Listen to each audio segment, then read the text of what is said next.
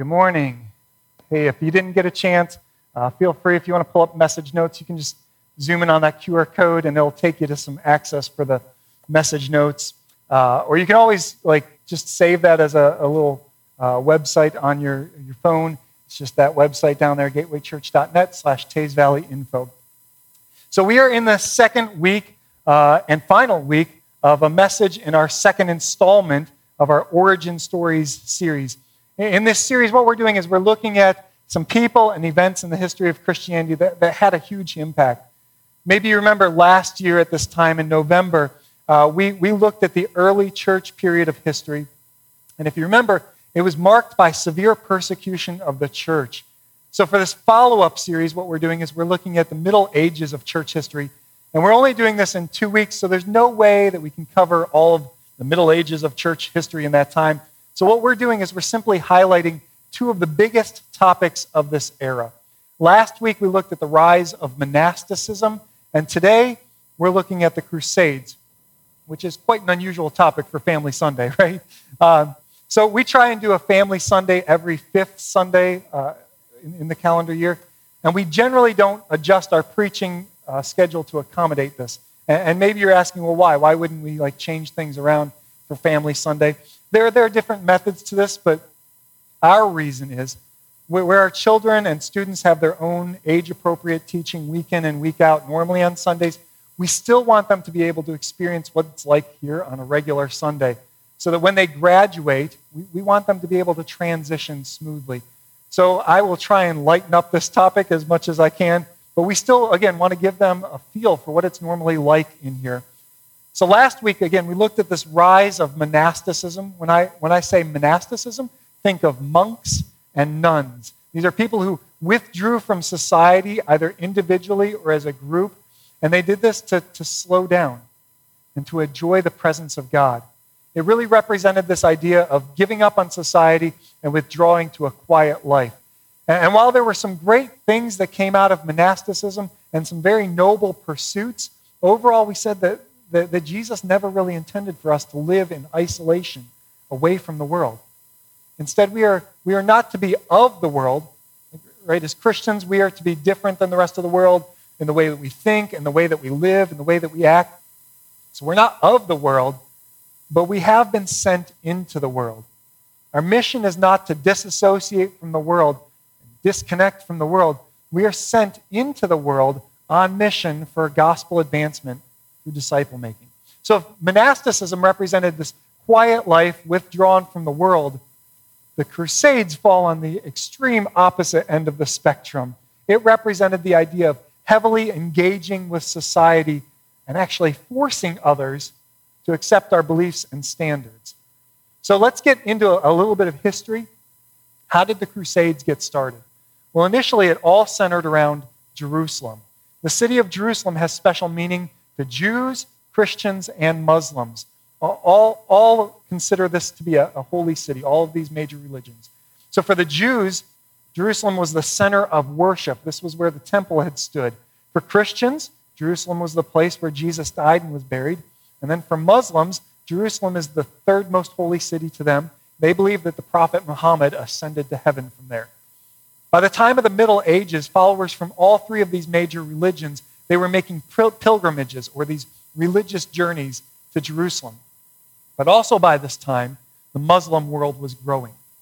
The Muslim world stretched from India to Spain, and it included Jerusalem and the Holy Land.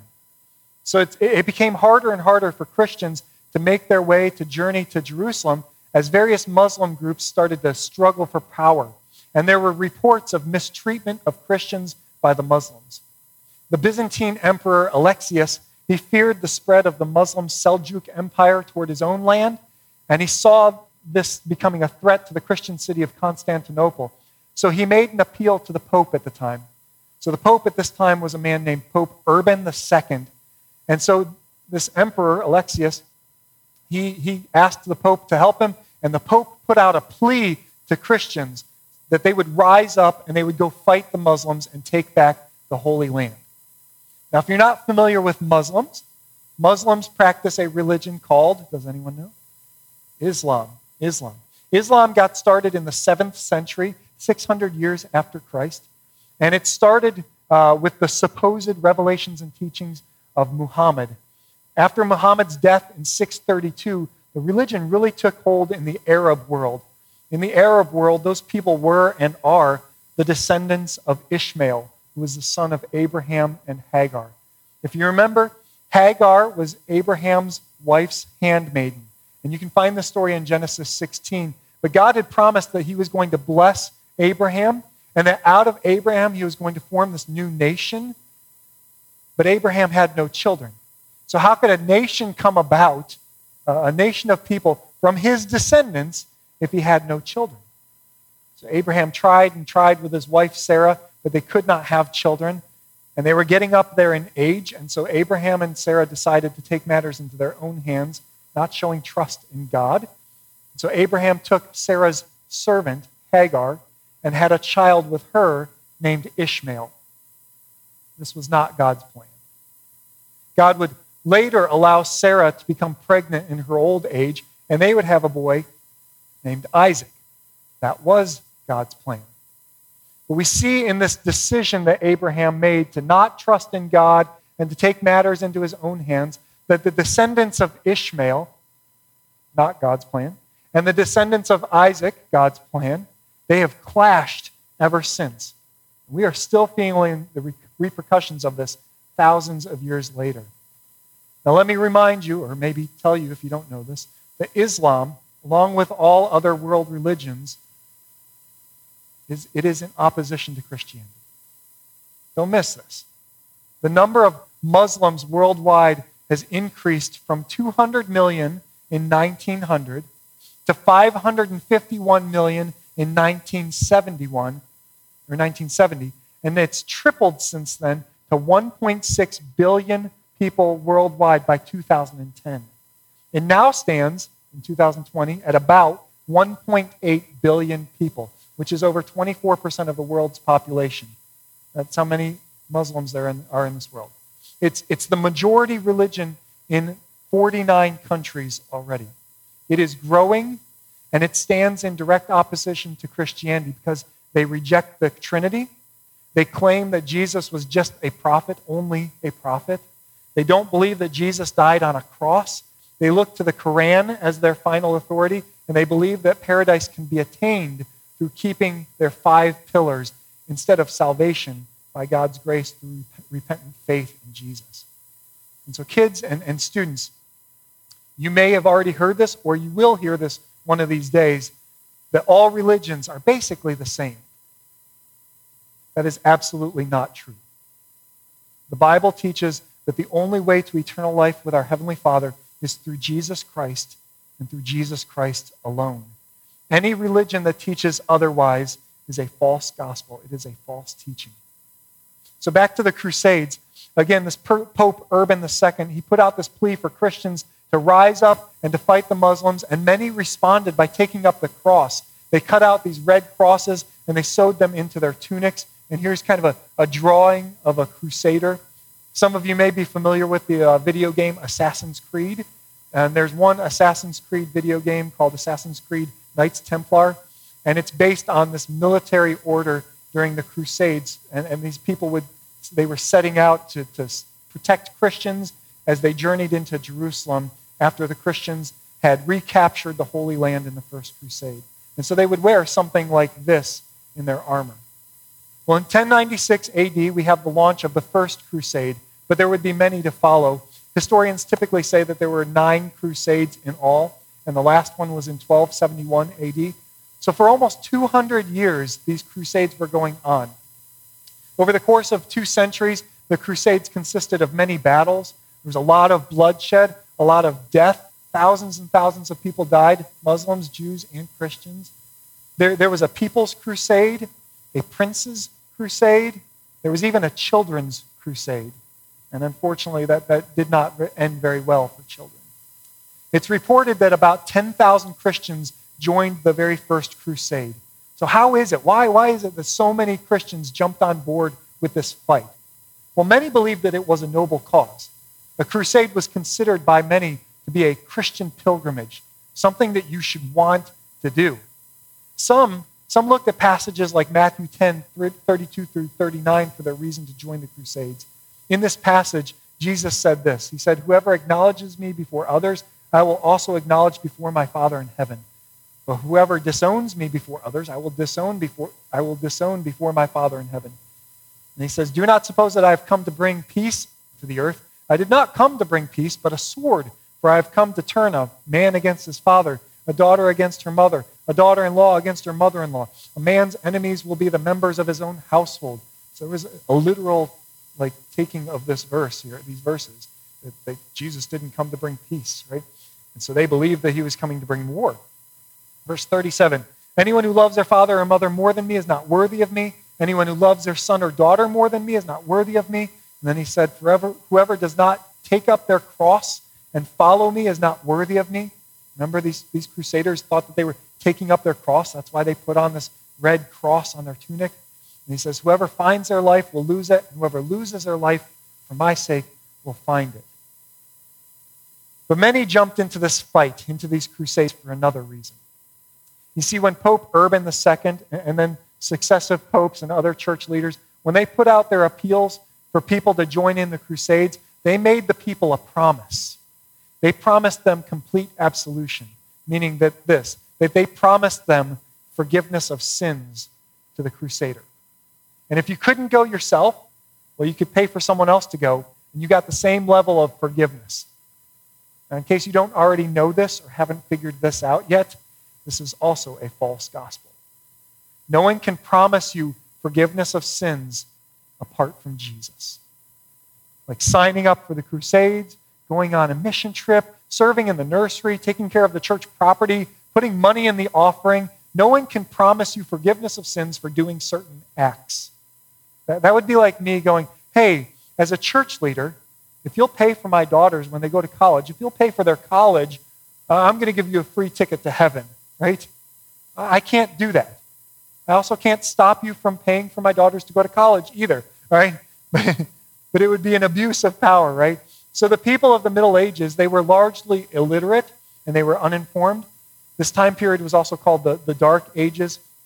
In a lot of ways, Europe was in decline, and many church leaders were more interested in getting and keeping power and wealth rather than spreading the gospel. Many of the popes at this time, they were actually more powerful and were wealthier than the political leaders. And so if they said it, then people believed it, and they blindly obeyed it. You know, there are certain responsibilities that come with the privilege of teaching God's word, and many people have used the pulpit or a pub table, whatever. Many people have used their position, their pulpit, their table for personal gain. James 3:1 says, "Not many of you should become teachers, my fellow believers, because you know that we who teach will be judged more strictly." So if I abuse or misuse my position, and if I'm not careful with what I teach, then shame on me, and I should be judged more strictly. But if you take what I say as gospel truth, just because I'm preaching, just because I have a microphone or a degree, and you take it without measuring it up against the Bible, then shame on you. Because I have been known to unintentionally make a mistake. I believe it's happened twice in my life, possibly. So back to the Crusades. Again, the original motivation of the Crusades was to reclaim from the Muslims the land that once belonged to Christians. These Muslims invaded these lands and brutally oppressed, enslaved, deported, and even murdered the Christians living in those lands. And so in some ways, their actions to stop the Muslims could be justified. Like you could justify a war to defend the defenseless. But the actions that many of these so-called Christians took in the Crusades was deplorable. There's no biblical justification for conquering lands, murdering civilians, and destroying cities in the name of Jesus Christ. The name of Christ was abused, misused, and blasphemed by the actions of many of the Crusaders. Some historians would argue that while the primary motive for the Crusades may have been religious and may have been justified, many Crusaders got sidetracked by their greed and their lust for power. So the Crusades became brutal and evil. One Christian source claimed that the slaughter of the Crusades was so great that our men waded in blood up to their ankles. During the Crusades, many people were forced. They were forced to convert to Christianity. And if they refused, they would put them to death. Probably not the best method for evangelism, okay? The idea of conquering a land through war and violence in the name of Christ is completely unbiblical. Many of the actions that took place in the Crusades were completely opposed to everything the Christian faith stands for. And so for this reason, the Crusades have been really a black eye on Christianity ever since. And many people have attacked the Christian faith. A lot of atheists and skeptics and people from other religions have attacked the Christian faith because of the Crusades. So how would you respond to people who use the Crusades as an attack to Christianity, as an attack on our faith? Well, for me, it's interesting that people who want to judge you or me today for what happened by other people hundreds of years ago, they want to judge us for that, but they won't spend 1 minute regretting the death of millions of preborn babies, or the persecution and slaughter of Christians throughout the world the last few centuries and even today. And so my response to those people who would use the Crusades as an attack on Christianity and use it to attack my faith today would be to ask some questions. I would ask them, well, do you want to be held accountable for the actions of people who lived over 900 years ago? Do you want to be held accountable for the actions of everyone who claims to represent your faith or your lack of faith? I mean, trying to blame all of Christianity for the Crusades is like blaming all Muslims for Islamic terrorism. It's like blaming all atheists for when China had their one-child policy and they were killing children. But the Crusades were bloody, and in many ways they were immoral and unethical. So then what does Christian activism or crusading look like today then? If a physical crusade, a holy war isn't what we believe God is calling us to do, then what is he calling us to do? Well, in response to what we know about the Crusades, I believe he's calling us to do several things. I believe he's calling us to know his word. Many people, they joined the Crusades because they were misled. And the reason that these people were easily misled is because they didn't know God's word. Now, it's understandable that they didn't know God's word in the Middle Ages because many were illiterate and they didn't have access to the scriptures like we do today. But guys, there's really no excuse for us today. If you've been a Christian for a while, you know you have access to so many teachings and you have access to so many Bibles and translations today. There's no excuse for us today. You cannot simply rely on someone else to teach you God's word. You've got to be active in it. You've got to be reading his word. If you can't read, you can listen to it. There's so much technology. Listen to his word. Study it. Memorize it. Teach it to your children. Teach it to others. I love what Luke said about the Christians that lived in the city of Berea. In Acts 17:11, he said that the Berean Jews were of more noble character than those in Thessalonica, for they received the message with great eagerness. And then what did they do? After receiving it, they examined the scriptures every day to see if what Paul said was true. Did you catch that? When Paul, we're talking the Apostle Paul, we're talking the one who penned over half of the New Testament, whenever he would teach, the Bereans would go back and they would examine Scripture to make sure what Paul was saying measured up to Scripture. And they were commended for this. This was a good thing. And we should do the same thing. Whenever you hear someone teaching, whenever someone is preaching from God's Word, including when I do it, go back and study the Word for yourself and make sure that you are not being fooled. The psalmist said, "How can a young person stay on the path of purity? By living according to your word." So young people, how do you live a life that honors God? You live according to his word. But how can you live according to his word if you don't know his word? You don't know what his word says. And so the psalmist continues. He says, I seek you with all my heart. Do not let me stray from your commands. And he says, I have hidden your word in my heart, meaning I've studied it and I've put it to memory. Why? That I might not sin against you. The Crusades were a huge reminder as Christians, we need to know God's word. If we know his word, we know that a pilgrimage cannot save us. If we know his word, we know that his kingdom is not an earthly kingdom. If we know his word, we know that our citizenship is in heaven. If we know his word, we know that money cannot buy our salvation. We need to know what we believe. We need to know why we believe it. The time for ignorance is over.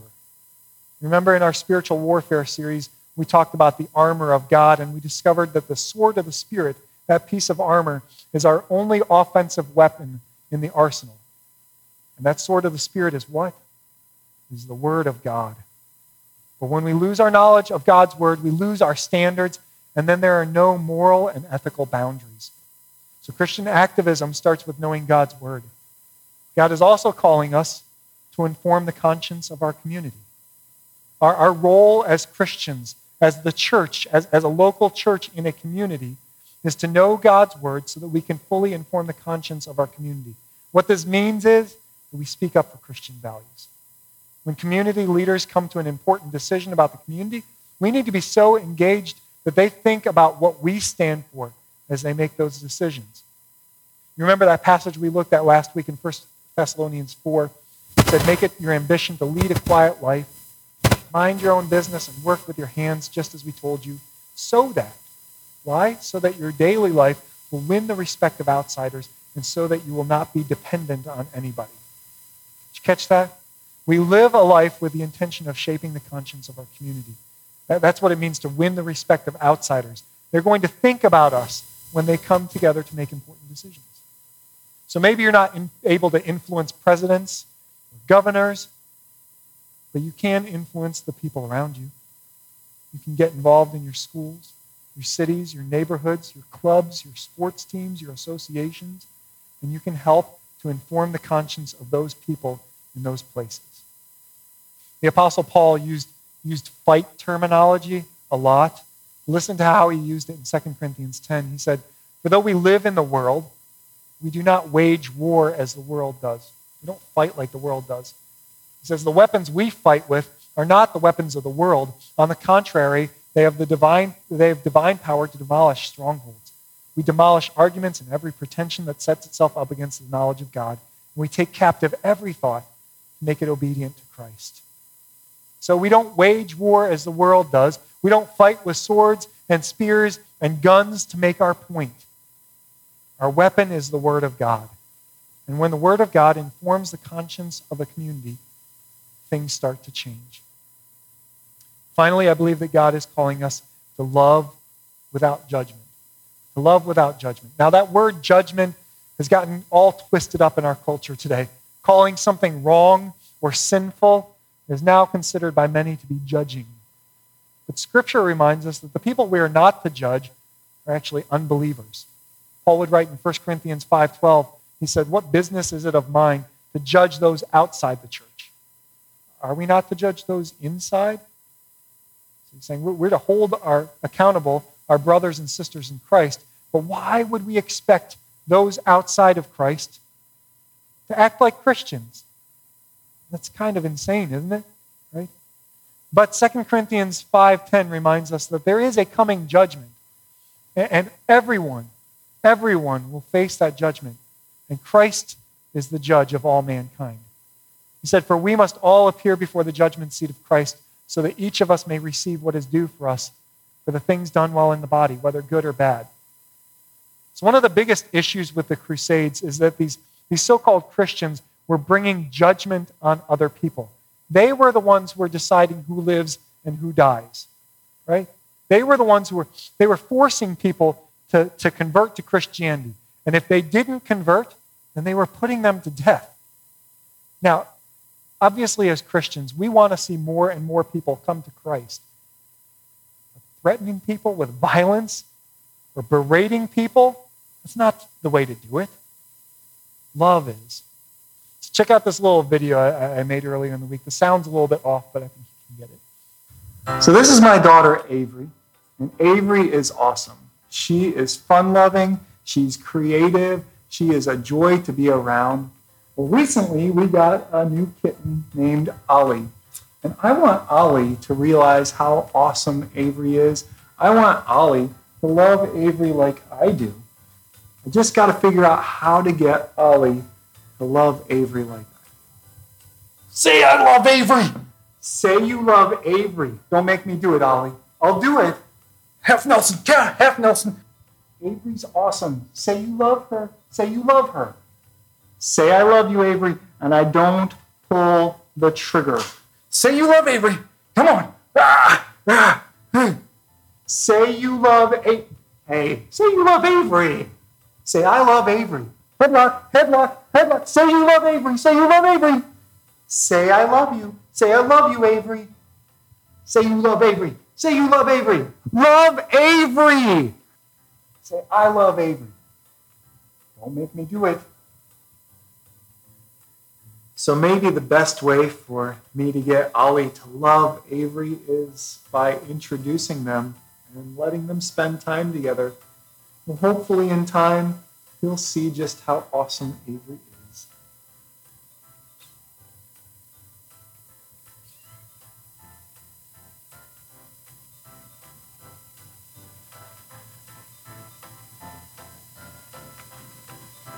Now we just need to tell Ollie about Jesus.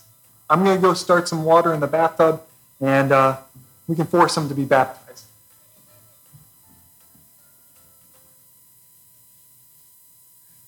So again, threatening someone is not the way to bring someone to Christ. Love is. I heard one preacher say that what we need to do as Christians is introduce them to Jesus, almost like we're setting up a date, right? We're not forcing Jesus on them. We just want them to get to know Jesus. And love does its work. And this is really the test of our time, isn't it? How do we treat people who disagree with us? It seems that in our culture, for most people, the way to treat someone that disagrees with us is to shout them down or to post mean things on social media or to belittle people. So do we judge them or do we love them? Do we convict and execute or do we persuade to repentance? The answer is, as Christians, we love people. We don't have to agree with everyone to love them and treat them with kindness and compassion. Please understand, love does not mean approval. Love does not mean agreement. Love does not mean we compromise. But love does mean caring enough to share the truth, even to prayerfully persuade. But in the end, if they are not convinced, love means letting them walk away. It means letting them remain in sin. That's hard. But it never means we stop praying for them. It never means we stop looking for opportunities to influence them. And so this is what I'll leave you with today. I want to love you enough to share with you that Jesus loves you.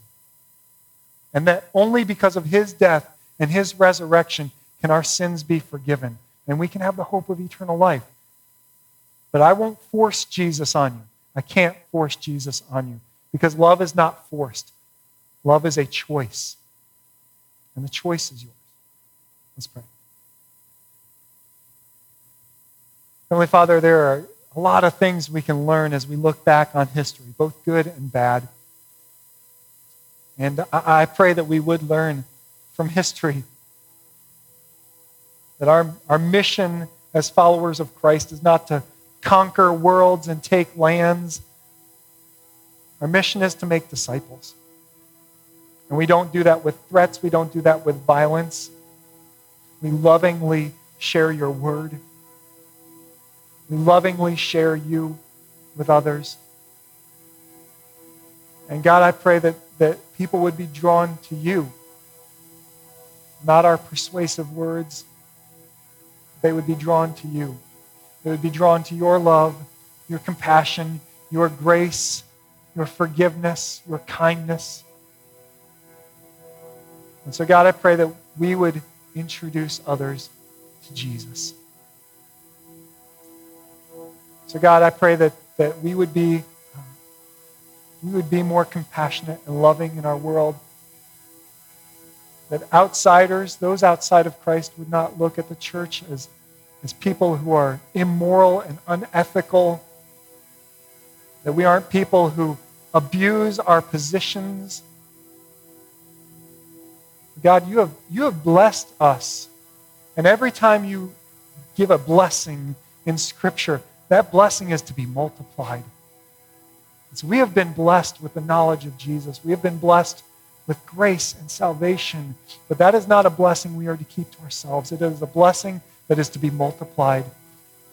So I pray that we are blessed to be a blessing. We are a light to this world, and we are a light that points people to Jesus. May you increase, may we decrease. May you be glorified, not our own petty kingdoms. May your kingdom reign. It's in Jesus' name I pray. Amen. And so this morning we want to give you an opportunity to respond. Again, the love of Jesus is freely given, but it is a choice for you to accept it. It is a choice for you to follow Jesus. It is a choice for you to trust in him. We will not force Jesus on you. He doesn't need to be forced. He is worth giving your life for. He is worth living for. He is worth following. We would love for you to know what it means to follow and love him. So if you have a response to make about Jesus, I'm going to be up here to your right this morning. We'd love to talk with you or even just pray with you if you need it. Will you stand and sing?